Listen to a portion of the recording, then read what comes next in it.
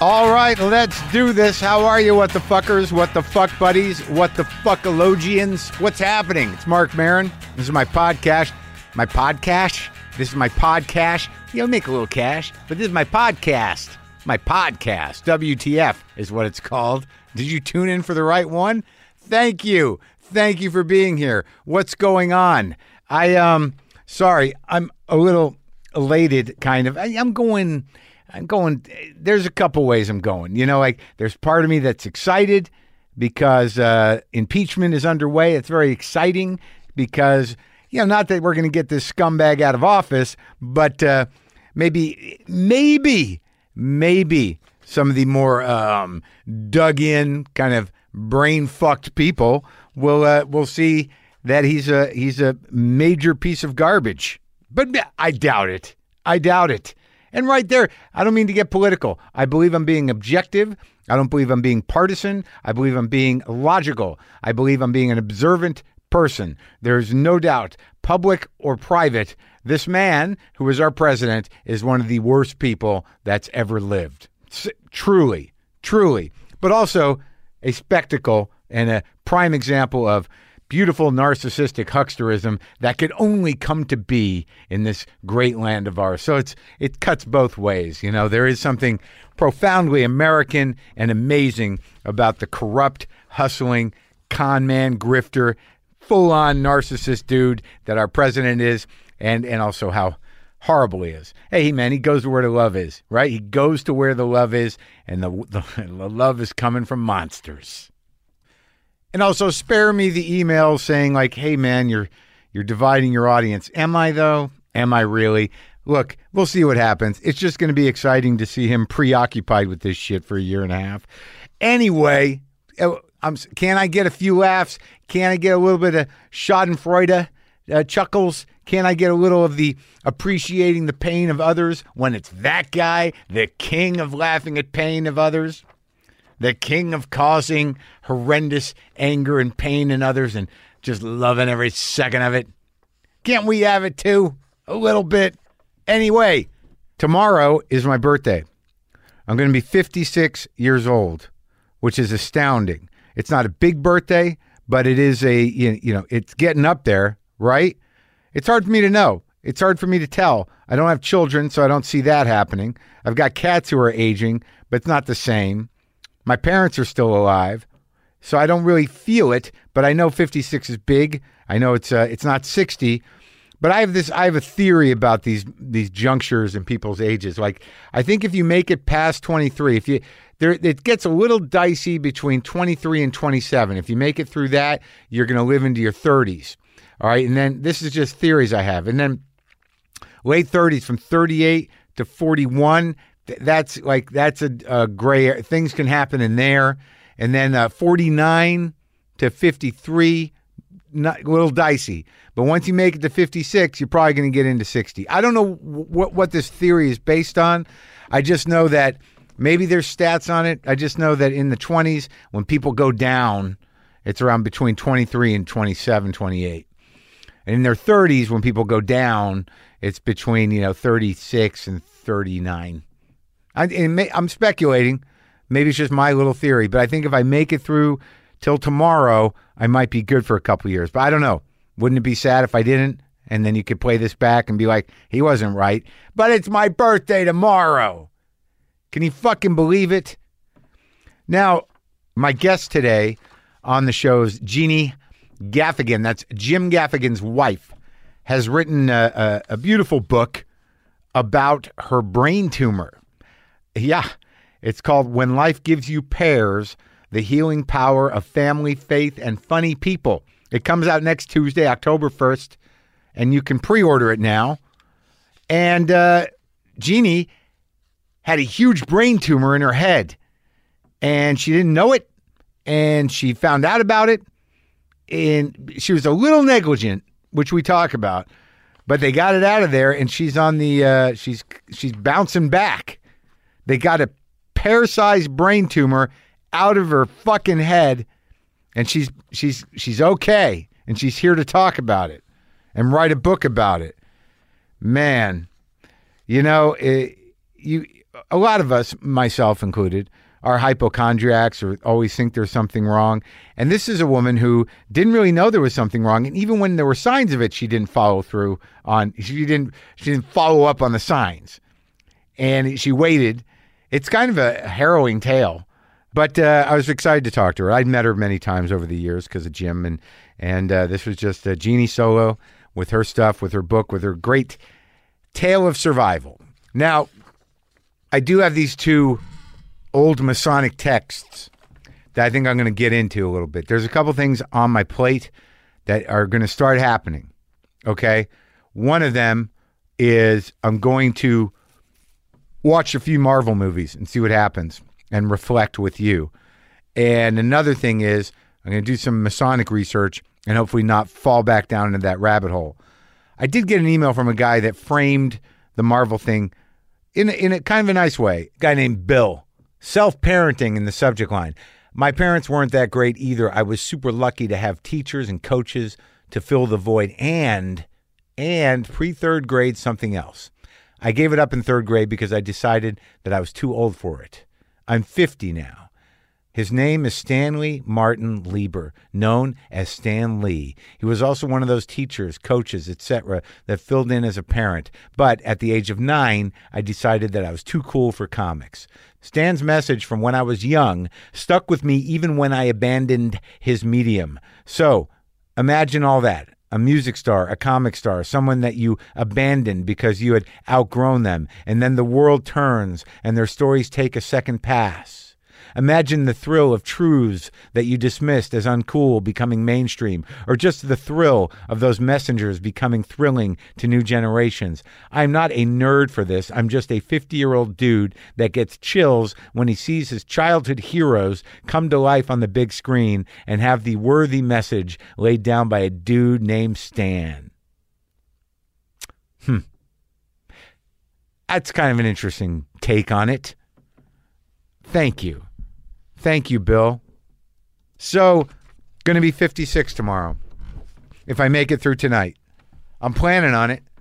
Man, I'm off the nicotine now for a month and a few days. A month and Monday, Tuesday, Wednesday, Thursday, 4 or 5 days. And I got to tell you, man, I don't feel that much better. You know, I'm happy to be out from under it, but like I still wake up groggy, still don't feel good, and I'm getting doughy because my metabolism has shifted, and that's always why I drift back. And also a little depressed. I forget that when you're eating like a shit ton of nicotine all day long, that keeps your dopamine just kind of buzzing, just kind of humming along. And now without it, like I have moments of dark reflection and hours of sadness and maybe minutes of hopelessness. I had some of those before, but it just feels like, man, there are moments where I'm like, am I in this or can I just will my way out of it?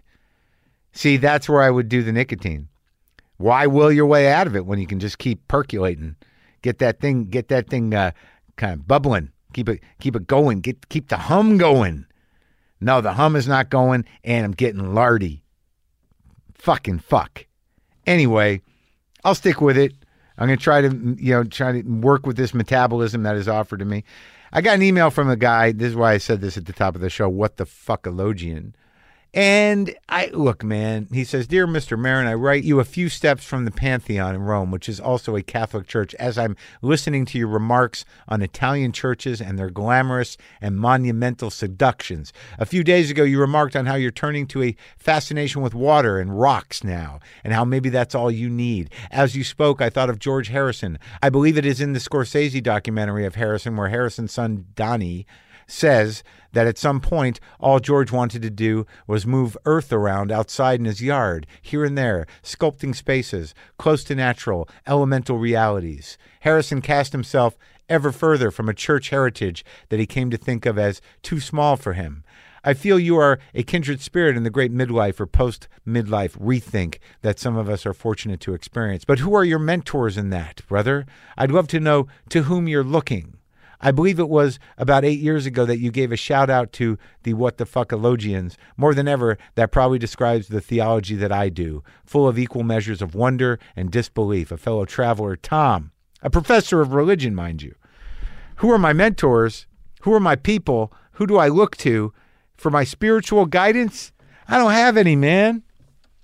I don't have any, but I get it. I get the Zen. I get the universal hum. I get the frequencies. I get the layers, man. I get the universal consciousness possibilities. I get the sort of things that transcend serendipity.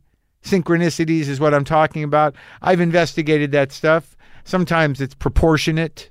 Sometimes coincidences are just coincidences because you are swimming in circles usually in your life. You move through the same grids over and over again. And the possibility of engaging in serendipitous, synchronistic kind of moments, happens. But why explain it? I've always been open to the poetry of things, but I've always been sort of also compelled and driven to the edge of the Pacific Northwest. There's some part of my brain that was sort of programmed when I lived in Alaska. When I was 1969, I was 6 years old. Something about the weight of the world that you feel in the sky up there. And for some reason, I feel some of that when I go to Ireland, when I'm on the beach, when there's a certain type of rock. I'm not a lay in the beach and sweat type of dude. I don't like looking at the flat horizon from a beach with the smell of sunblock on my face, just looking at like, look at all that water. It just goes off. And you can't see the end of it. That does nothing for me. But if I'm on the top of a craggy cliff where there's green and just breaking water and there's heavy gray skies and maybe a crispness in the air, I feel like I can live in that moment forever, man. That's just poetry.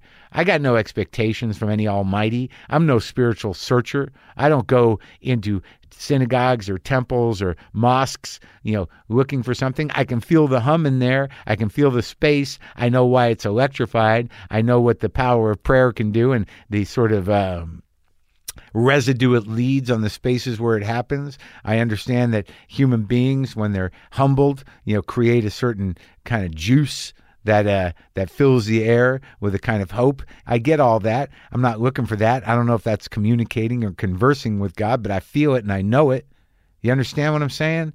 I got no mentors in this shit. I just like standing on a cliff and looking out at the craggy rocks in a crisp day with little spots of green behind me. Maybe I don't have to be too high on a cliff. I could be at the bottom of the cliff, but just as long as the rocks are there around me and I can see the water and I can see it, a little rough, a little crisp, a little gray on the skyline. I don't know what it's all about, though. Water's rising, man. High water everywhere. That's what Bob said. So that's the trouble. But I don't know. I'm going to get in under the wire to the great unknown. Dig it. This is an amazing journey that we're about to embark on with Jeannie Gaffigan, who has written a book about her brain tumor called When Life Gives You Pears, The Healing Power of Family, Faith, and Funny People. Comes out next Tuesday, October 1st. You can pre-order it now.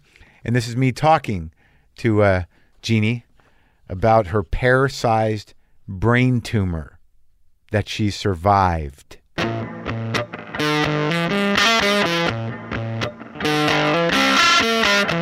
What were you going to tell me? The last time we did your podcast. Yeah. Or maybe the time Jim did it. Anyway, at some point, we got a mug with a cat on it. Yes. That is like the most popular mug in my office. So everyone always wants that mug. With the cat in my face? The three cats in my face? Yeah, it's an amazing mug. Yeah. It's like a piece of art. Yeah, I have more. It really shouldn't be, used for drinking because it should be like on a mantle or something. I guess, but the weird thing about pottery is that it's a practical art form. You should be able to use it. It's functional, and even though it's a one of a kind thing, you should enjoy it and drink out of it.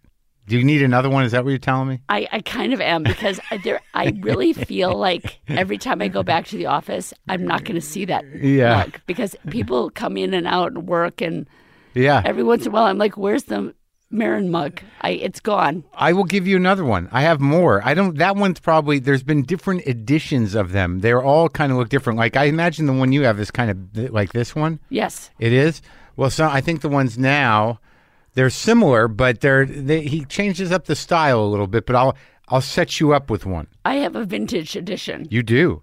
There's been many different editions. So it's very popular around the office. Well, good. And where's the office, in New York? It's in New York, yeah. This is your office, or you and Jim's office, or mine and Jim's office. The Gaffigan Industries. Yeah, the Gaffigan. It's called Chimichanga Productions. Is it Chimichanga Productions? Yes, it is. And your position there is what? The runner of things. Oh, my position? Yeah. I'm kind of the runner of things. Yeah. And sock picker-upper. Oh, really? Yeah, Jim takes his socks off under the desk. I just take them off and put them next to the desk. But this is at the office, though. Is the office in your house? It's in our house. Yeah, it's like we have it. It's like attached to our house. Right. You guys have a building, basically. We have an apartment on a floor of a building, and on the same floor is the office, and there's a door that goes into our house.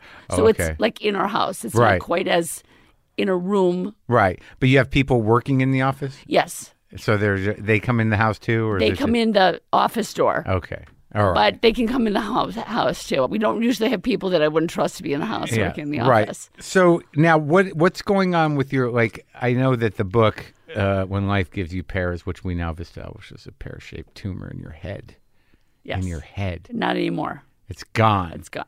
Now, where are you? I mean, you've written this book. It's been how long ago did they remove the thing? In April of 2017. Okay, a couple years ago, yeah, 2.5 years ago. The recovery was pretty bad from it, but the surgery itself was amazingly successful. But you can see I'm still kind of affected by the residual. Sure, I know. I mean, I was sort of surprised, but I mean, let's go back because the last time, I saw you and Jim back when I was in New York. We recorded one, the two of you, right? And then Jim came in here by himself, I think, somewhere along the line. Well, I also came here with Jim in your garage. You were in the garage, too. So you guys have really, I guess Jim's been on it 3 times, maybe. One time I think I interviewed the two of you at Air America, when I was at Air America, probably. I can't remember where the two of us, I remember it was in New York, though, right? Do you remember? I'm the wrong person to ask because I had brain surgery. I know you're jealous of that excuse, but that's my excuse. Either way, we've met several times, usually with Jim, and the two of you is on the show. And then I met you before back in the day in New York at some point. Yeah, that I probably don't remember. Do you remember? Of course. That I remember. What do you remember? I remember seeing you all the time. Yeah. And I remember that you and Jim had this fake competition going for a while back in the early 2000s. Yeah. You would just do these gags to each other all the time. Yeah. That's what I remember.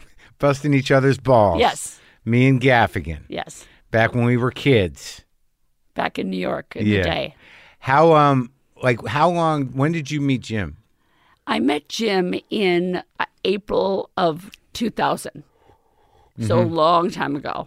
Yeah. And you were also, I just want to sort of set this, because we've talked about this before, but now since I've talked to you both, it's sort of been established that you not only are you married to Jim, but you guys are writing partners, you're production partners. And initially, you were performing as well? Initially, I was on stage doing acting. And Jim was a stand-up, and I didn't know anything about stand-up. You weren't doing improv or anything. I was doing improv. I absolutely was doing improv, but I was not in the stand-up world at all. Yeah. But my path crossed with Jim at one of those shows in New York at Boston Comedy Club or something where they had sketch and stand-up and whatever. Right. But the whole thing was Jim lived on my block. Oh. And he so you stood out like a sore thumb, right? Yeah. And so I would pass him all the time. The doughy white guy. Very white guy. Stood out like a pale thumb. Yeah. And I would pass him all the time. And, after you pass someone in New York all the time, they're like, hello, you know. Right. And it's just familiar. weird not to. Yeah, it's weird not to acknowledge. Yeah. So essentially, then I saw him at a stand-up club, and he was really good. He was really, really funny. And I was in a sketch group. And when I ran into him on the street, I said, hey, I saw you. You're a stand-up comedian. Yeah. He wasn't on TV or anything like that, right. but he was very clearly a very funny comedian. Well, he was doing a little TV by then, 2000 probably. Yeah, I think he might have just recorded his half-hour Comedy Central. That makes sense. But I wasn't You didn't watch him, right? It's I didn't really know the stand-up world. He asked me who my favorite comedian was, and I said, the Monty Python guys. Yeah, that's good. No, that's and it's like I just wasn't in that world yet. Sure. So then, I tell this whole story in my book, so I don't want to give away any like spoilers. But the spoiler is that you don't die of cancer. Right. That's at the end. So anyway, thanks for having me on. Well, I mean, you can tell the stories. It's different when you read a story and tell a story. Yes. Well, what I'm saying is that Jim and I, we clicked. Yeah. But we started working on each other's things. So he, at that point, got his first sitcom, which was called Welcome to New York. It was back, he did an appearance on Letterman, his first appearance on Letterman. So was the deal with Worldwide Pants? Yes. And, okay. And they saw him on Letterman. And I think Rob Burnett came up to him afterwards and said, we want to do a show based on your comedy. It was like the dream come true. Sure. So meanwhile, Jim and I, started dating, and this happened very early on. And he was like, they want me to do acting, and I'm not an actor. I'm a stand-up comedian. And I said, well, I'm an actor, so I would be happy to, run through the scenes with you and everything like that. So that started us like working together. And because he's a pretty good actor. He's amazing. And right away, I was like, you're natural. You're natural. I just saw him in that weird one with the Hill people, with Goggins, with Walton Goggins, the Pentecostal. Oh, the snake handler one. Yeah. What was that called? Yeah. Oh, please. Okay. All right. I'm sorry. You have Them That Follow. It's called Them That Follow. That's right. Okay. Yeah, I liked it. I talked to Goggins I'm about still quick. You did it. Yeah, I couldn't remember it. Yeah. Okay, so you start working together primarily as, helping him act. Yes. And what happened is that Rich Voss did a CD. Yeah. He produced his own CD. Rich Voss did. And Jim got Rich Voss's CD and came to me and said, do you think you could help me make one of these for myself? I mean, this is how long ago this was. Yeah. And I said, sure, I could figure it out. Yeah. So I started going around with Jim to all the clubs and listening to the set. Yeah. And making him a CD. So in that, because I was a producer at the time, I produced theater, I produced stuff. Sure. And, but, small time. Right. So because of that, I really got to know his act. And I started saying, this time, what if you tagged it like this? And he was very resistant. Of course. I'm sure you would be. I just got resistant when you told me that. But look, it's a very insular, singular art. Well, some cats are like, open to it. Like when people tell me things, I'll hear it, and I've used some. If someone says you could tag it with that, I'll take it. But I mean, now I know that when someone pitches something to you, chances are you thought of that and have moved on in several versions. And sometimes it's a brand new idea. Yeah. But this was more like he was more open to it because I was kind of honing. So basically, I'd say last time you said the manatee this way. Right. And it was funnier because I was in the audience and they got a better reaction. Yeah.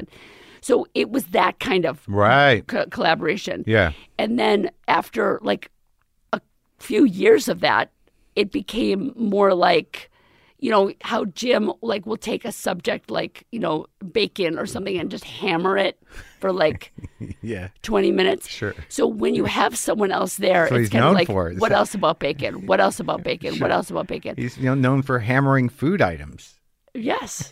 And he'll go after like a mug I know. for half an hour. Sure. So that kind of observational comedy kind of lends itself to kind of a back and forth. Sure. And so the way in for me, which I wasn't trying, but it was he was very resistant to me. It'd be funny. You should do something about cats. He'd be like, nah, yeah, I'm good. But it was more within the point of view. Sure, but you're just dating at this point. I mean, it's amazing that you hung in there. He must have really loved you because. Well, here's the thing. I must have really loved him. Come on. But the other thing was that it was the first time that he used one of my jokes. It was on Craig Kilborn used to do the late show. Remember that? Yep. And I didn't even really pitch him a joke. I just said a joke. I made something up about something, and he thought it was funny. And he's like, "Do you mind if I say that on stage. And I'm like, I'd love that. That'd be great. Yeah. And so the first time he used one of my jokes, it worked. Yeah. And I felt like I had done it. And it was, I never felt that way before. So it was a mutually beneficial relationship. Yeah. And I realized how amazing it felt to be able to write someone else's point of view. Sure. Instead of just my own point of view. Well, yeah, and especially one that, you it's so defined in the sense like, Jim's point of view is pretty specific and he has a style. So once you get the hang of that, why not just, fill his brain up? Right. I mean, I'm not going to take credit for his No, jokes, I know that, but I'm just saying that the delivery system is solid. Like it's like there's moments where the reason why he's so popular is everybody thinks like Jim sometimes. Yeah. And you can kind of hear the next step in a lot of ways. Sure. Like, especially me, I have like a PhD in Jim Gaffigan. I know what he would say about something. But when we wound up writing a show together that was loosely based on our lives called The Jim Gaffigan Show. I'm sure you... The one with Adam Goldberg? Yes. And that was on... TV Land. Yeah, TV Land for what, 2-3 seasons? It was for 2 seasons. Yeah. And we started at CBS. Right. And then TV Land bought it. But by this time, though, like, so you guys get... Well, I think what's nice and what wasn't apparent early on, I think, which was my point, was that he seems to be very okay with giving you the credit you deserve after a certain point.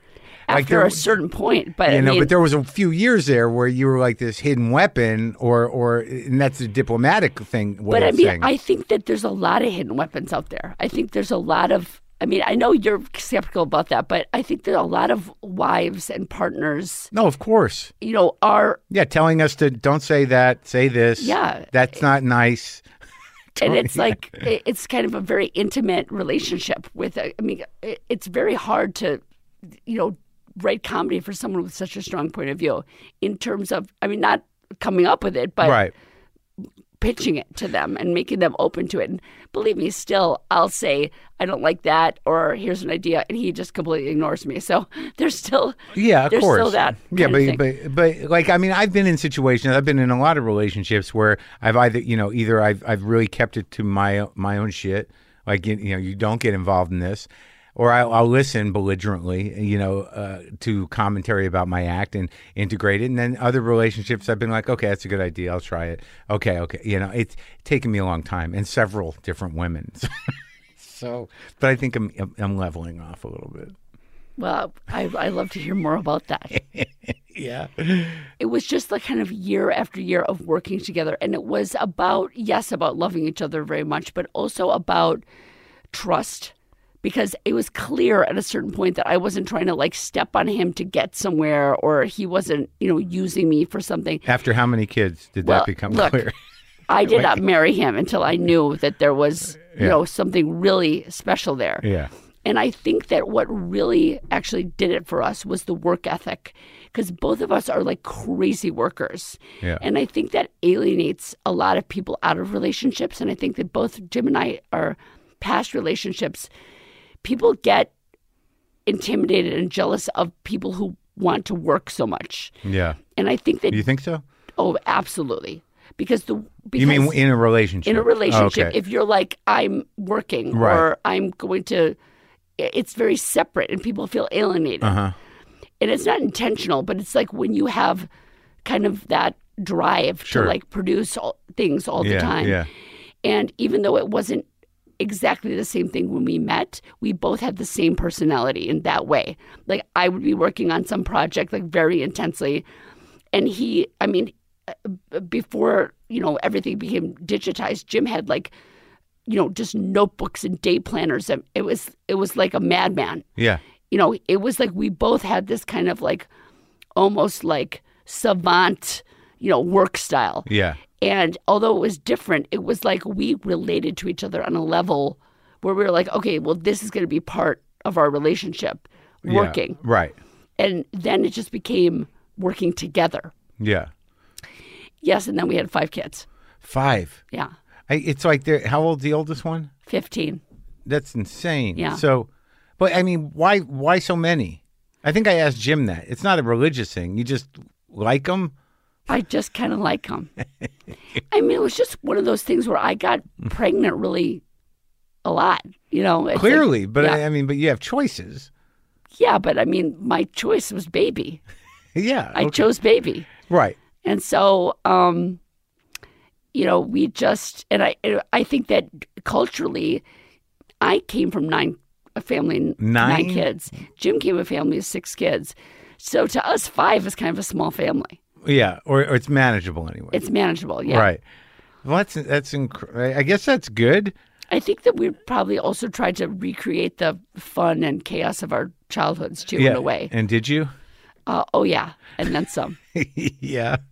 Because we're in Manhattan. I know, it's a crazy place to raise kids. Not easy. No.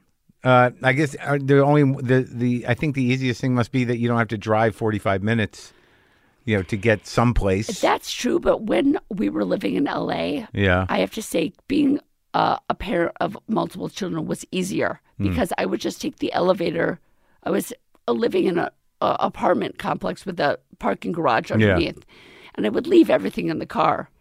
And for me, that was amazing because in New York, you just schlep everything. Oh, you got to have everything with you all the time. You can't leave anything anywhere. And so just like taking the kids in the elevator and just putting everyone in the car and just going to like Griffith Park and riding ponies. And it was so much easier than living in New York. Yeah. So living in L.A. So you know, all the kids are doing good. Yes. Everybody's doing good. Jim's okay? Yeah, I think so. Uh-huh. I mean, he's busy. Yeah. He's touring and doing these press things all the time. So it's hard. He works really hard. I know. Yeah. He talks about being lazy and whatever. That's his thing. But I think he wants to be lazy. Yeah. But he's not. I think maybe at another time. I don't think he was probably ever lazy. I think he's just always hard on himself. So like whatever he assumes lazy is probably isn't real. But I remember like maybe he was more in his head back in the day, but he was always pretty hard on himself, it seems. Oh yeah, he's hard on himself. But he, you know, I guess that worked for him. Sure. No, I have a lot of respect for Jim. So, what year did you get married? 2003. So you were hanging out for a while, and then Jim starts to get huge as a comic in 2006. Was it that long? Mm-hmm. Was that because it went from that was Hot Pockets. That was 2006. Well, we filmed a King Baby. First theater, you know, big the first special. Hour. Yeah. In 2005. In you know, late 2005, and then once that went out, in was that HBO? It was Comedy Central. Comedy Central. And then he went to theaters. Yeah. So that was the year that it went from improvs to theaters. 2006. 2006. And the Hot Pockets bit was on King Baby? Yes, it was. And then it took him a decade to get that off his back. Oh, yeah. So still the Hot Pocket guy. Still, can't get rid of it. It's a blessing and a curse. Well, he's got other food items. Now there's a bacon chunk and there's, you know. Well, bacon chunk was in the next special. Like, as a matter of fact, the last, 3 specials have had, no food in it, but he's still the food guy, you know. Oh, but is that a conscious decision you two make? I think that it's one that he made. That he was like, because it was like, how many more the food comics here did he need? Yeah. Well, yeah. He could have kept going with it. So, okay. So you get married. You start having children. He's getting big as a comic.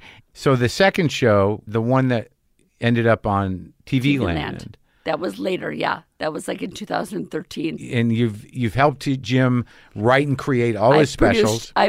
Since King Baby, I started producing all the specials through your company, through Jim, my mutual company, with Jim, right? Yeah, and directing and. Well, writing. what does that entail? The production when you produce it, so that means if. So you act as the production entity. You get the money from whoever the network is or whoever. You don't self-produce, or do you? That's correct. Will, you work with a production company, and let's say someone let's just say Netflix buys the special, sure, and then you get the money, or you put up the money and then you get the money, you know, and so you get the production company, you design it, you decide what. Outfit, what opening, sure, and then you decide what material stays and goes. And it was pretty much from soup to nuts. Like, I'm in the edit. Yeah. I choosing Which shots. one did you direct? I've directed the last 3 of them. The last 3 specials? Mm-hmm. Yeah. On Netflix? The last one was on Amazon Prime. Mm-hmm. The one before that was a Comedy Dynamics, did like a multi-platform release. Right. Then the one before that, Cinco, was on Netflix. Why would you change from Netflix? Well, okay, this is really Jim's wheelhouse, but Okay. I will tell you my perspective. On Netflix, if Jim has 5 specials on Netflix, why would a new special on Netflix be special? Right? Because then you search Jim Gaffigan and you've got all these choices. So we have so many specials right now that I have to consciously make sure that the backgrounds look vastly different. Yeah. Because or else someone will look at it and be like, oh, I saw that one. Right. Oh, right. And it might be a new hour. Right. So the Comedy Dynamics thing was just a way to like get it everywhere. Right. So we had 5 on Netflix. So the 6th one was Comedy Dynamics. Right, so it's on iTunes, so wherever, streaming. So wherever right. And then this last one, Noble Ape, was the first ever comedy special that Amazon produced. Yeah. So rather than just making it somewhere else and putting it on Amazon, like Amazon as a company was like, we want to produce this special. So, okay, and then you're doing the TV show with Adam Goldberg and some other people based on your life in New York. Yes, Michael Ian Black. And this was when you're doing everything. You're writing it with him. You're producing it. Executive producer. You're directing some. Or? And directing. And got in the DGA. Yeah. You got in the DGA. Yeah. Big. It was the most balanced form of collaboration because when I'm doing production for Jim, it's him. Right. And I'm in the background. Right. Of course, I was still in the background, but it was like I wrote a character called Jeannie Gaffigan. So this from my perspective. This is your life. Like you guys are co-writing something based. You're the second lead in this. I'm the your second character. lead in this, my character. Yeah. And I'm also, story editor. It was a very, very intense show because it was all shot in New York, which is much harder. Yeah. And locations, very difficult. Yeah. Design. Yeah. It's just it was a very challenging show. We chose to do everything like a movie. So let's say we wanted to shoot a scene at Katz's Deli. We wouldn't like go to a studio and pretend it was Katz's Deli. It's like we had to go to Katz's Deli at 4 a.m. Yeah. Light it like it was day. Well, they're only closed for like 2 hours. Yeah. Right. Yeah, we'd have to buy out breakfast. It was very grueling schedule. Now, what happened to that show? Well, at the renewal, Yeah. where season 3 was, we were waiting to renew it. Yeah. Jim and I were both.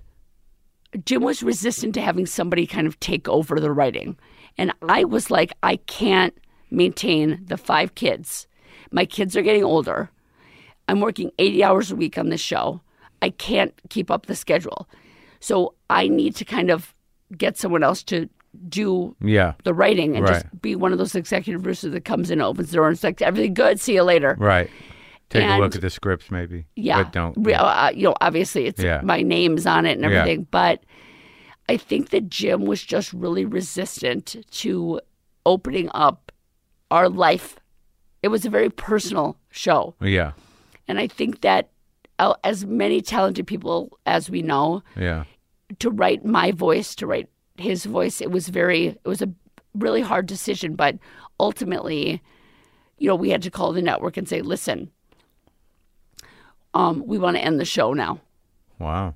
And it's kind of strange to hear myself say that because it was like one of the most creatively fulfilling things I've ever done. Yeah.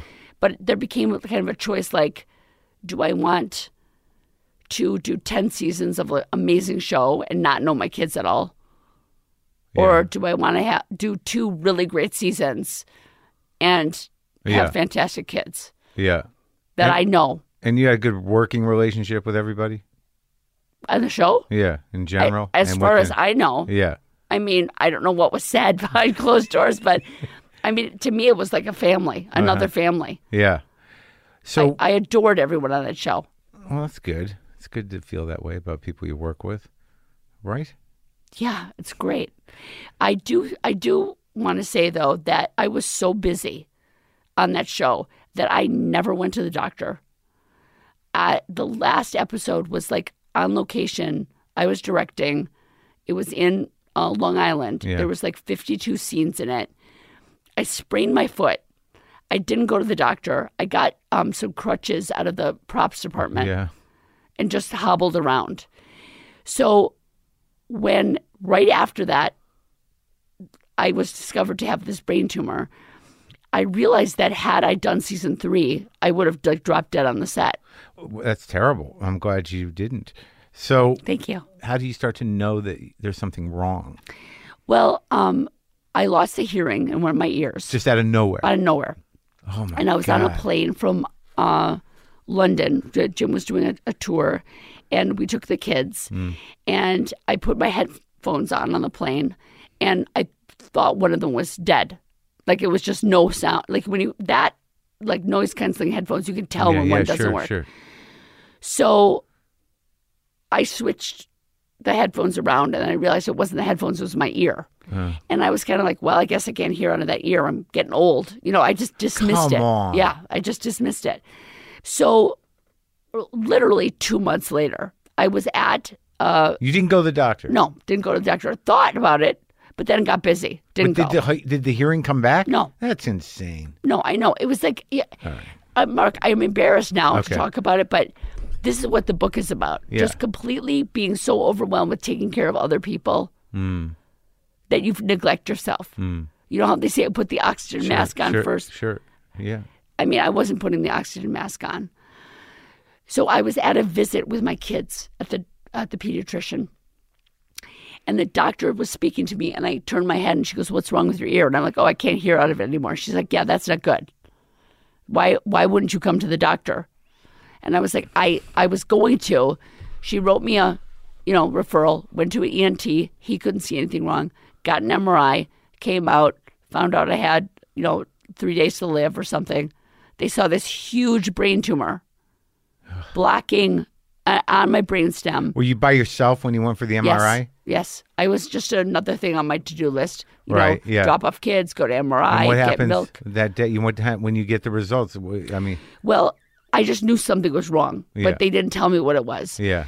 So then I went through a kind of a mystery thriller section of the book where I'm like, what is going on? And all the things I had to do to find out in like a 2-day period. Oh, wait, be right, because the technician can't tell you. They can't tell you. And my doctor wasn't there. It was like some random, he prescribed me go to a radiology center. So you're freaking out and you like for 2 days before you can see your doctor? Well, at the same day, because I could tell when the radiologist, I was one look on his face when I went in the tube and another look on the face when I went out of the tube. And they can't say anything, but I knew something was really wrong. Yeah. But for what I knew, they were checking my ear. So I thought maybe I have like a, audio neuroma or something in there. Never did I imagine. So then there was a lot of phone calls. Jim got involved where we were calling the doctor being like, just so you can get the results. And then I eventually called my friend who lives in Milwaukee, who's a neurologist who I grew up with. And I'm like, look, man, I can't get anyone on the phone.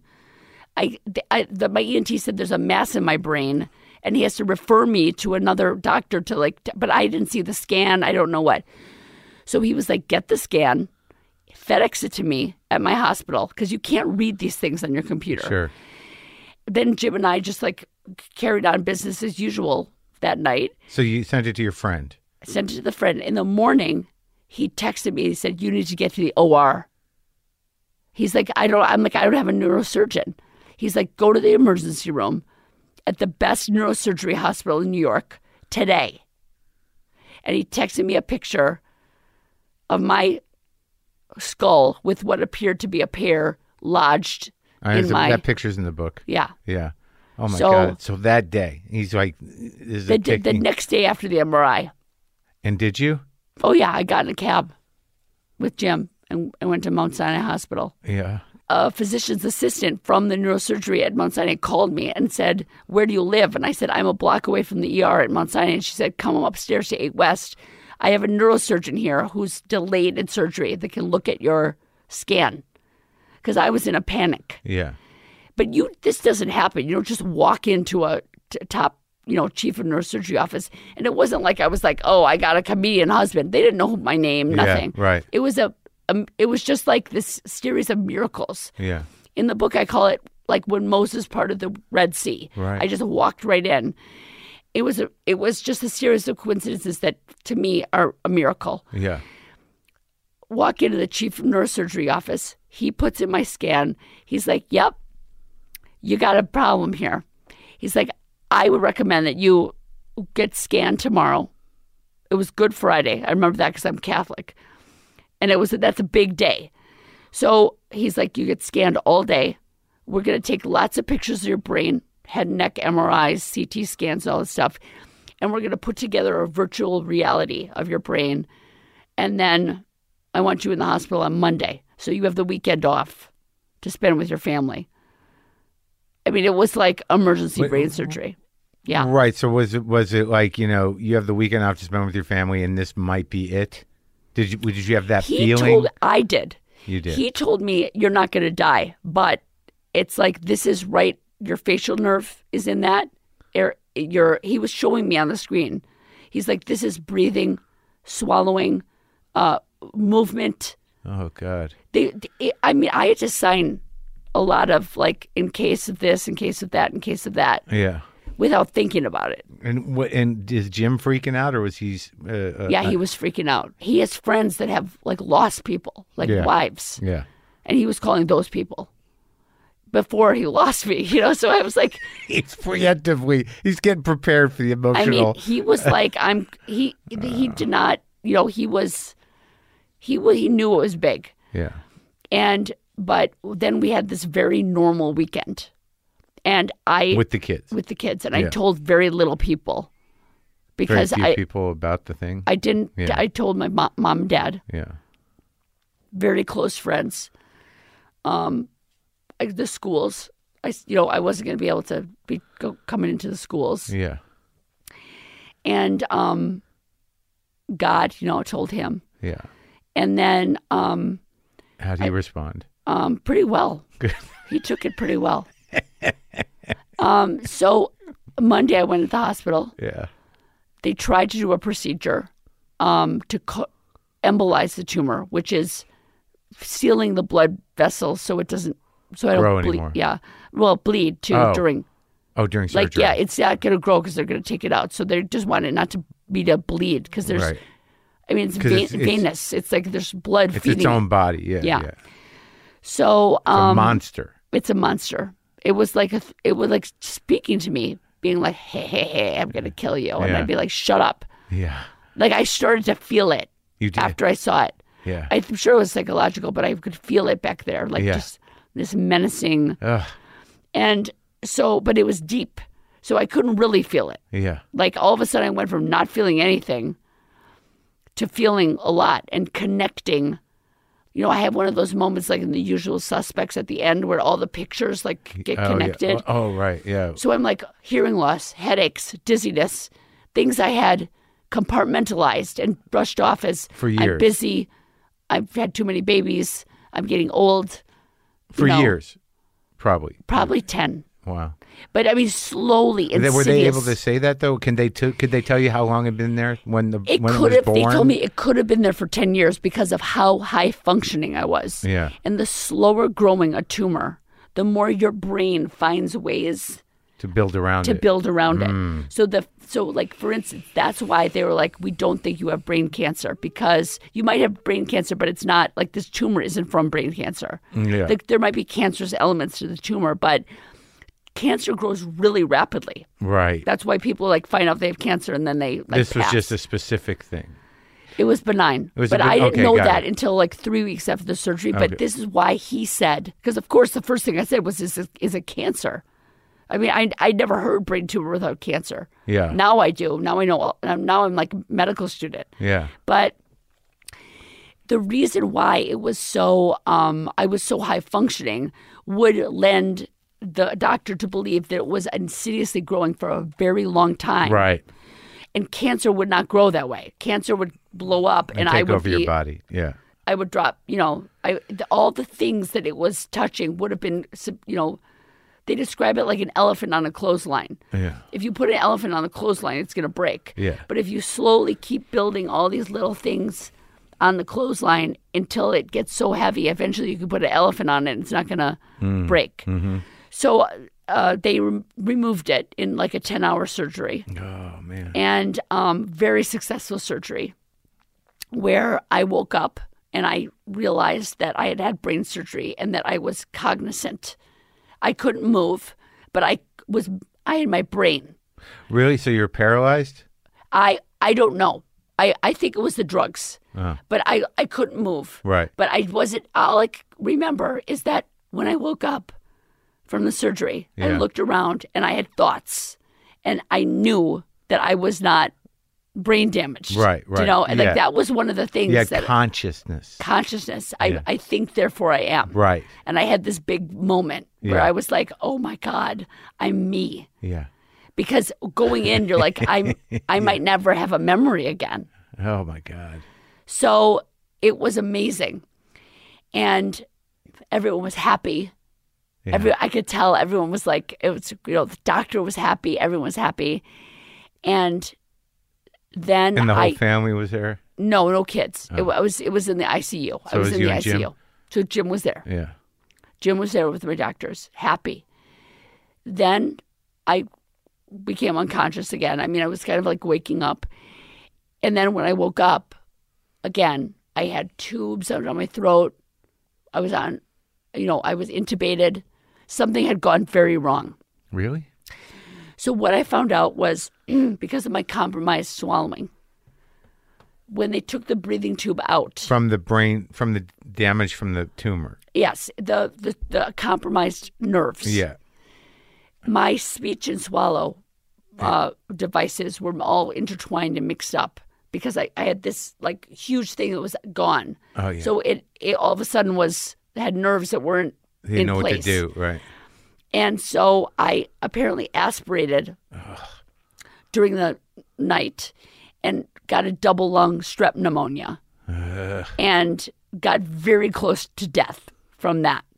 But all I knew was that everything was great. And then all of a sudden, like, I couldn't, I didn't really understand what was going on because no one told me. Jim claims, everyone's like, yeah, you have double lung strep pneumonia, by the way. That's why you're, but I was like, what is happening? Like, why am I on all these tubes and everyone's running around and worried and scared, and it was very chaotic. Yeah. And so that a 2-week period followed that, with, no eating, very little breathing on my own, And you were conscious? Oh yeah, wide awake. Ugh. Wide awake. And I just got furious. I was furious. I was like, what is happening? Why can't I leave? Ugh. And that's when I really discovered that the power of meditative prayer, because I was in such a state because I was mentally 100% with it. Yeah. But physically I couldn't, like I had, I was so thirsty. I was so hungry. I couldn't talk. Yeah. I saw a lot of my family was there. Yeah. And I just wanted to leave and see my kids. I couldn't see my kids. Yeah. It was that period. I mean, the brain surgery wasn't even like the big deal. It was that recovery. Oh yeah, almost dying from the pneumonia and you're not being able to swallow and or the food tube. It was a lot. So what about meditative prayer? Well, it took me out of my body. Now, were you a prayer before? Not like this, but I mean, I always believed in God. Like Jim describes me as a Shiite Catholic. Yeah. Like I'm always like, hey, God, what should I do about this situation? Or thank God for this, whatever. So you guys are pretty dug into your faith, the two of you. So Jim kind of, you'd have to talk to him about that, but like he goes along with it. He's just not as effervescent. But you do the church thing too? We do the church thing for sure. We do the church thing, and we're very,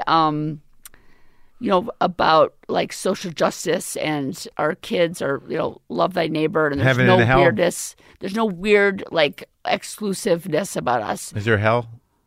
Yes, absolutely. Okay. I saw it.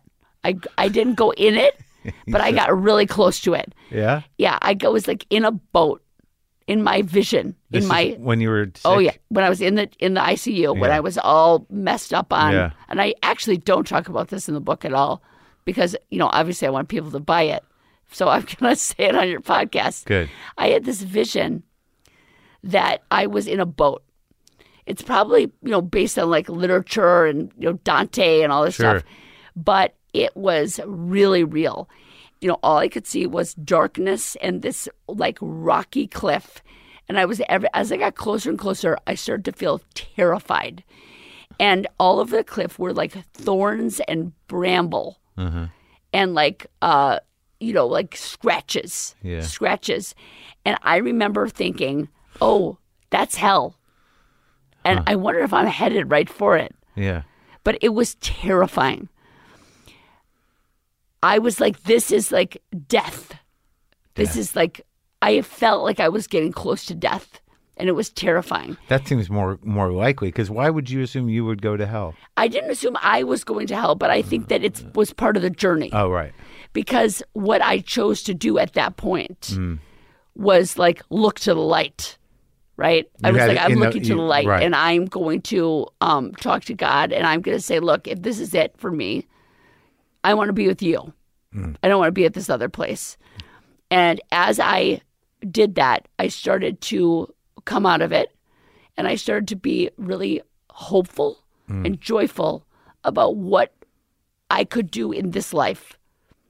And I started kind of bargaining with God, and I was like, look, I really feel like there's more for me to do here. Yeah. And I really felt like God spoke to me and said, yeah, you're going to live, but you got to get your shit together because your priorities are messed up. Really? And you're doing all these things to be a good mother, quitting your show and all this stuff. But you giving them more quantity, and you're giving your husband more quantity, but your quality time, it's not there. You're doing things to be a good wife, to be a good mother for other people, and right. Where's it coming from? And where's it coming from? What is it? My ego?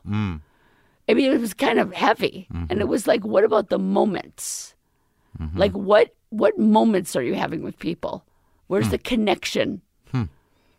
Like, are you going, look, to be a good like mother, I have to make sure my kid practices their piano and does their homework, and that I balance my life and all this stuff. But conceptually, it was working, but spiritually, there was like, I wasn't taking the time to just stop and go, just tell me about your day. Forget about all this stuff. So let me just let the dishes pile up. Right. So God said you were you were missing life, and you were being, trying too hard, or being selfish in some way. Yeah. Trying too hard to win. Yeah. At all those things. Yes. And so what does meditative prayer look like? Okay, so meditative prayer, when I was I chose to do it in the form of the Catholic Rosary because that's what I know. So someone instructed you on this? Or you read I just know it because I grew up Catholic. Well, I know the Rosary, but meditative prayer is a Catholic thing? No, it's a everything thing. Okay. But the tool I used for meditative prayer was the Catholic Rosary. Right. Because that's my thing. Yeah. I'm not going to say that it's for everyone, but it worked for me. What, moving the beads? It's a series of prayers on the beads. Yeah. I obviously couldn't have any beads in the MRI, but I could picture them. And what it did was it was like a mantra. It's like a letting go and a repetitive prayer or chant that takes you out of your pain and your suffering and puts you into a higher, more mystical level. And so, look, I mean, I didn't get it either before I went through this. But when I would be in that tube, it's very claustrophobic. Yeah. And it bangs. It's terrifying. Gang, gang, gang, gang, gang, gang, gang. Yeah. For like 3 hours. Yeah. And when I had the intubation, it breathes the for tube? you. The breathing tube? The breathing tube. So you don't feel like you get any air, because if you feel, you know how when you're in a small space, you gasp. Yeah, you're already panicky. You can't breathe against that thing. Yeah. So it's really horrible. So when I was in that tube, I needed to go out of that tube because I felt like I was going to lose my mind. Right. Yeah. And then... Oh, that's where you learned it. What I knew was the rosary. Right. And I just started saying the rosary, and I went somewhere else. I do that with the Serenity Prayer if I can't sleep. The Serenity Prayer is a perfect example. Yeah. And I'm not even a believer, but I do the repetitions. But if you do the Serenity Prayer, then you're acknowledging that there's a higher power, whether it's the universal power of love. Yeah. Because you can't do it all yourself. Right. No, that's right. You're acknowledging that you can't do it all yourself and that you shouldn't think that you can. And maybe your higher power is that all the other people in the program or whatever. Or just sort of like that, it just lets you off the hook with a certain amount of faith. I don't even know if I have to define the higher power, but it does let you off the hook. People get skeeved out about that. I mean, you know what? My friend John, who saved my life. The neurologist? The neurologist, close childhood friend, total atheist. Yeah. He helped me with my faith, ironically. Yeah. More than, I'm very happy for all the priests, nuns, rabbis, everyone who came to my side. But here's one of my friends who's a complete atheist. You had a rabbi at your side? I had, listen, we have a very diverse set of friends. Yeah. I had my babies at home. Okay, I'm a home birth person. Yeah. And so I had my boys at home, and my boys, needed to be circumcised. Yeah. And usually when you have a baby in the hospital, they circumcise the baby in the hospital. So I called my pediatrician, and I'm like, look, I'm having a boy. And he's a home birth guy, too, this my pediatrician. And I was like, what do I do? And he's like, well, you get a moil. Yeah. And I was like, do you know any moils? He's like, I absolutely do. He's Jewish, right? So I introduced this moil who is a female pediatrician, moil, rabbi, so you had lesbian. Your kid had a bris. So she said, I'm only going to do a bris. Yeah. So we have to do a naming ceremony. She goes, I know you're not Jewish, but she's like, invite your priest, whatever. So Jim and I had 3 brises at our home. Very traditional Jewish brisses. 3 Catholic with Jewish a Catholic priest and a rabbi. Oh, yeah. So, so you have these relationships. We have these relationships. Spiritual advisors. My, grandmother on my father's side is Jewish. Yeah. I'm from a mixed background.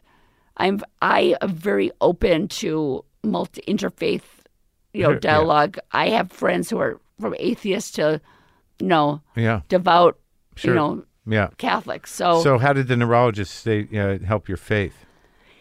He basically, I called him because we, so-called people of faith have very little faith when it comes to the, and I'm speaking for myself and everyone else, but when it comes to like the actual moment of life and death. So we can all be like, oh, heaven, hell, you want to get into heaven. But then when you're like actually like on the verge of death, you're like, but I don't want to go to heaven. Yeah. I don't want to go to heaven. I don't want to die because I really don't believe. Die. Right. Oh, really? No, I'm just saying like why, if you believe that heaven is this, nirvana that you're working your life to achieve. Why would you be afraid to die at all? Right. So it's like, it's the challenge, is it, at the end? Well, the transition's a little, it's heavy. Well, the transition's heavy, but like, let's be honest. Like, we're all like, yay, heaven, unless we're going to die. Then we're like, well, maybe not now. Yeah, I'm not ready, yeah. So the night before my surgery, I called him and I said, I think I'm having a stroke. Like, I'm just like, my whole body's tingling. I'm like, I know I'm going to drop dead right before the surgery. So after I got all these blessings and faith things and whatever, I turned to my scientist friend and I was like, why did I call him? And he told me, Jeannie, you have faith. You have your family. You're not going to have a stroke. You got this far. And he gave me this pep talk. And it was so generous of him. Because here's this kid, an adult now, but we grew up together, that would mock every step of the way. the God thing, the angels. Sure. He's funny, so he'd be like, right, so an angel came in and right. Yeah. But even if I said I changed my mind, he'd be like, there is no mind. The mind is not a real thing. Like, he's that kind of heavy duty. Right. John Broderick, love him to death. He gave me he strengthened my faith. Because he was like, don't forget what you believe. Right. You're forgetting what you believe. And he gave me this very scientific analysis of me having a crisis of faith. And he's the atheist. So I thought that was really interesting. Yeah, it's interesting, an interesting type of empathy. Yeah. And so you survived and you're doing well. Yes. And the thing with your throat now, is that what's happening with that? So basically, as you probably know, I had a tracheostomy and I had a feeding tube for a while. Yeah. So when the tracheostomy came out, my vocal cord, my left one was still paralyzed. So I started to get a series of treatments like steroid injections and things to make it kind of come back. So at my 2-year anniversary, which was like in May, they looked at my brain and they said, look, you are pretty much recovered. So you still are going to have a paralyzed vocal cord. It's not going to come back. But there's a surgery that you could do called a palatal or a type 1 thyroplasty and a palatal adhesion. I've gotten a few surgeries where they take the good vocal cord and put an implant in it and stick it to the bad vocal cord so they move together. Oh. So that was the most recent surgery I had. So what you hear now is temporary, but you'll see. I'll see. And I might have to have another surgery.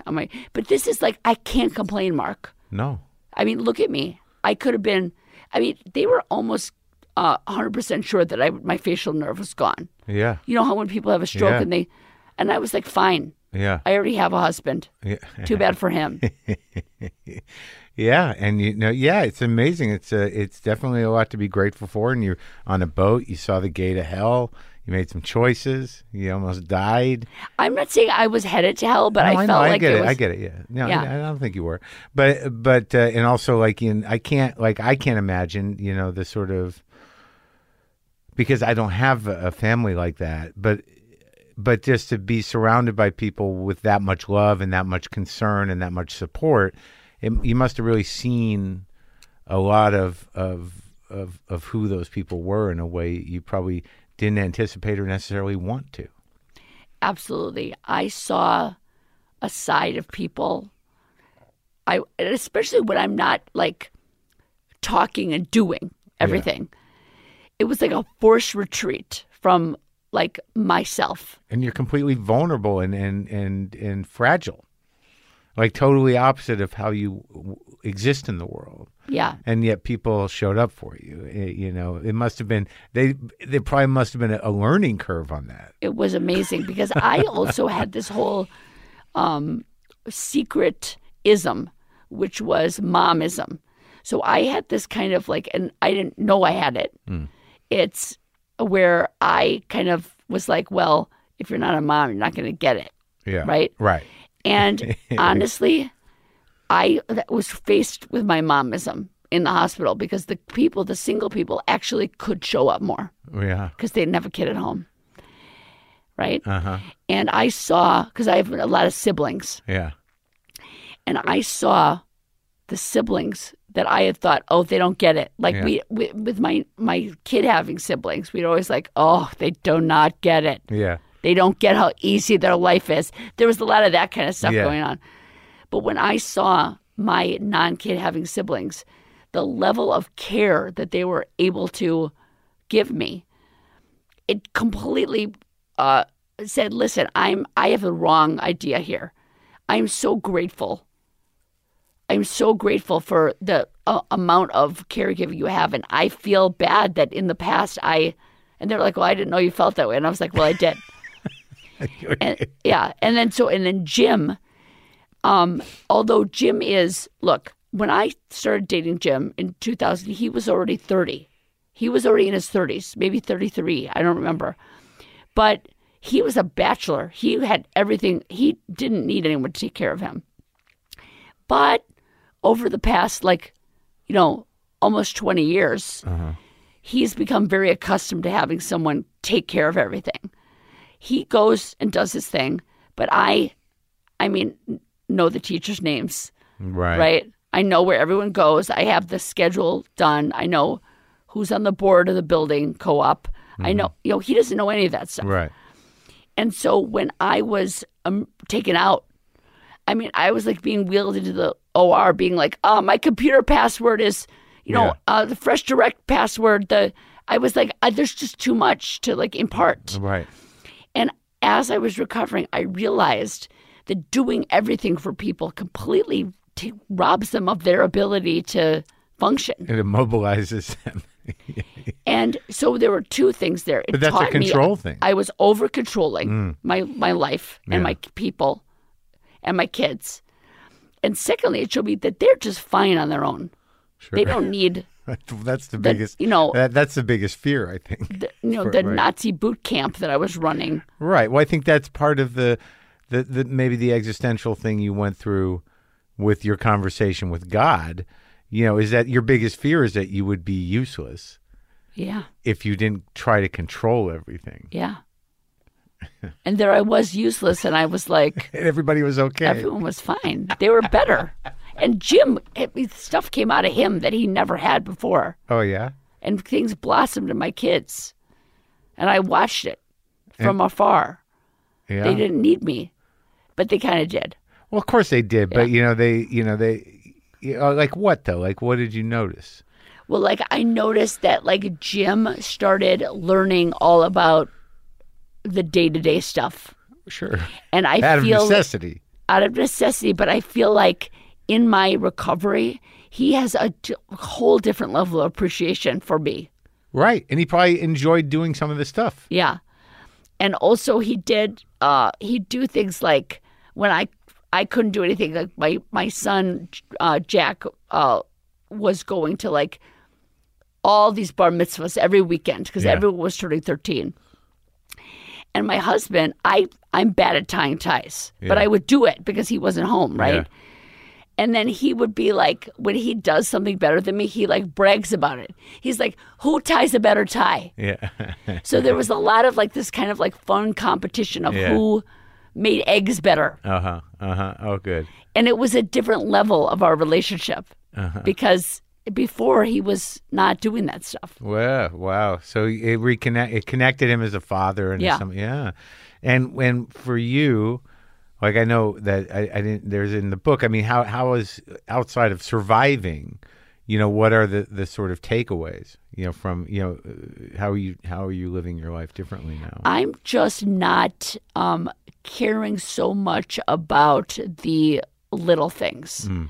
I think that I am a person who naturally sweats small stuff. Mm-hmm. Like I didn't change my entire personality. I still sweat small stuff. I still get irritated by this and that. Yeah. But I have a different level of awareness that it's small stuff. And right. Like you can, like if you're immersed in it, you can be like, this isn't that important. I know I'm who I am, but I don't need to. This doesn't have to ruin my day. And I see the big picture. Right. So there's a couple of things. There's a story that kind of illustrates this. At one point, someone left the window open in our apartment, and a dirty squirrel got into my apartment and just started running amok. Yeah. And I went crazy. This is pre-brain tumor.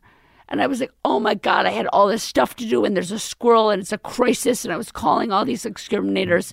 Rabies and who knows what. Right. Running around, like, using the toilet all over my house. I was imagining it would disappear. Where was it? Yeah. And it was like this awful thing. And I had to cancel appointments. And I was like, I can't leave. Then no exterminator would come over. Nobody cared. I was so, it was just this awful thing where I was like, where's the squirrel? Who's going to kill this squirrel? Yeah. And I was like, and then the kids were like, don't kill the squirrel. Yeah. I'm like, where's the squirrel? So anyway, eventually the squirrel shows its head. All the kids are like, the squirrel. Jim gets like an empty like Amazon box. Everyone always has an empty Amazon box in their house. And we all chase the squirrel into a bathroom, and we corner the squirrel, and Jim boxes the squirrel, captures the squirrel, folds it up. We all run out in front of the building, go down the elevator. Oh, no, we went down the stairs. Yeah. And we opened the box and set the squirrel or chipmunk or whatever it was out into the streets of New York City, into the wild, where it was probably run over by a truck like 2 seconds later. Right. And all the kids are like, yay! And we're like, the squirrel.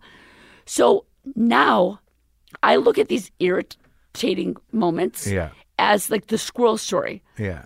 Like at the time, I was sweating the disgusting squirrel in the house.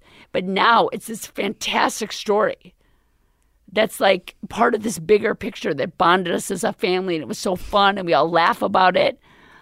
And so in the moment when I'm like, you know, the teacher says that, you know, there's a lice scare in the classroom or something. And I'm like, everyone bend down the hatches. We're going to ruin our life now. Now I'm kind of like, you know what? This is going to be a funny story someday. Sure. So that's my main. So like, you're not freaking out over it. Yeah. And then there's gratitude. Like I'm like so grateful at little moments. Yeah. When I swallow water, I'm like, oh my God, that feels so good. I still am connected to that. Now, I don't want to forget it, but right now it's kind of hard because it's still kind of hard for me to swallow. Yeah. But like, even when I saw you walk out today because I was like calling Rob and I was like, am I in the right place? And I'm like, I see a hedge and I don't know. And then I saw you and I was like, I just felt all this gratitude. And I was like, it wasn't just gratitude for seeing you. I was like, wow, I got on a plane, didn't crash. Yeah. Got here. It's a beautiful day. Yeah. There's Mark. Yeah. I was in New York this morning. It's wild, right? Yeah. And I was just like so happy and grateful. Oh, good. And I don't know. I think I was just kind of before like, okay, to-do list, no, to-do I do. list. Like, yeah, I mean, I get that. Yeah, I mean, I understand that, you know, to take that pause and really realize, you know, hopefully you don't have to almost die to do that. But there's times where, like, and the weird thing is if you have that personality, you know you're going to do it. Yeah. Right? You're going to freak out. Yeah. And it's really, you know, trying to nip it in the bud a little bit, like in the middle, or, you know, it seems hard to do it before. Yeah, because you're automatically going to go there. Yeah, and sometimes maybe it's necessary. Maybe that's how you do it. That's just me. Right. You know, and then, but there's a point where you're like, well, I don't need this to be, you know, toxic. You know, I don't need to ruin everyone's day. You know, I don't need to, you know, make everybody crazy. You know, I mean, I feel that. Right. Yeah. Totally. And then, so, I mean, the gratitude portion is just something that I write in the book. Like, I don't want, this is what I can say to you. Don't have to get a brain tumor to realize this. Yeah. So I think that I was lucky to have the brain tumor because I don't know if I would have realized it. So that's why I put that in the book, because I want people not to have a brain tumor, to just every once in a while, even if you have to write yourself a little meaningful to-do list on the side.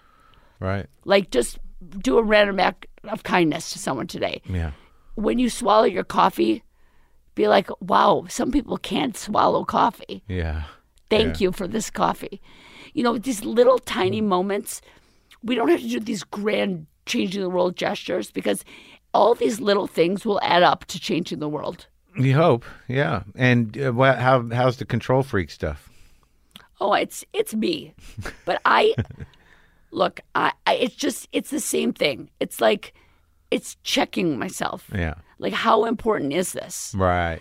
How important is this? Because, you know, you can't, it's not, you don't want anarchy. Yeah, no, I mean, some people do, but I don't want anarchy. Like, but, you know, my 9-year-old just turned 10. She is into making slime. You know, this is a big thing, right? You make different kinds of slime with borax and glue, and it's it's, you know, slime. Yeah, it's I remember it. Yeah, it used so to now come it's in like designer. It's all these beautiful colors. You put marbles in it. It's like this whole little science thing. So my daughter is really into the slime thing. And so I had a list of rules and regulations for slime in the house. Yeah. Because they make it, if you put shaving cream in it, shaving cream makes it like this big fluffy slime. Wow. And they love it. But it would I didn't know there's a whole slime subculture. Oh, it's huge. Okay. YouTube it. It's huge. Okay. With like tweens and younger.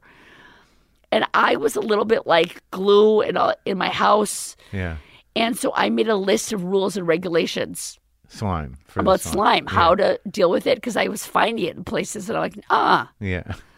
So, but after the surgery, I realized that I never was like, can you teach me how to make the slime? I never engaged with the slime. I engaged with the control of the slime. Yeah. The control of the kid. Yes. Yeah. Did you learn how to through make slime? I did, and it was really awesome. And it actually, when you put your fingers in it, it actually does relieve tension. Oh, good. It's like a squeeze ball. Yeah. And it makes a noise. It's like, yeah. It's great. Okay. Well, good. It's great. So now you can both follow your slime rules together. Yeah. But there's still rules. See, there's still rules. Right. Can I tell you something funny? Yeah. Okay, remember before I was saying I have people in and out of my office? Yeah. Well, I have a girl in my office who has an amazing crush on you. Oh, yeah? Huge crush. Uh-huh. And freaked out when I was coming here. Oh, really? Yeah. What'd she say? She was like, oh, my God, I can't believe that you're going to be in the same room. And I'm like, yeah. Oh, that's sweet. Yeah. Well, I'm going to give you another mug. Maybe you can decide. I'm not giving it to her, but I'll let her drink out of it when she's in my office.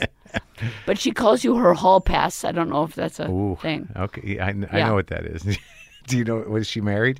She's in a relationship. Yeah. So they've discussed it. Apparently, I guess you're the one. I always wonder if those things are fantasy or if that's real.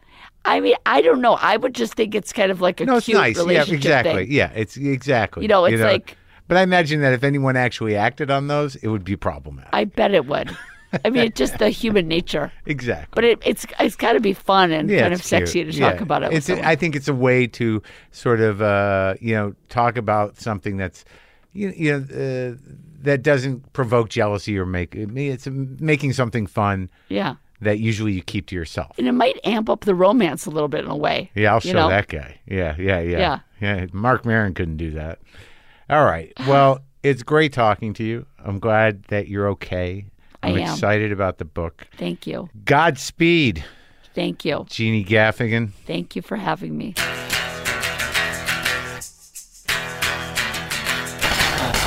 Pretty amazing story. Moving. Heavy. But, she's got a great disposition about it. The book, When Life Gives You Pears, The Healing Power of Family, Faith, and Funny People, comes out next Tuesday, October 1st. Let's play some phase-shifting prog rock licks. Not really prog. I'm not that good. If you're here, listen to it if you want.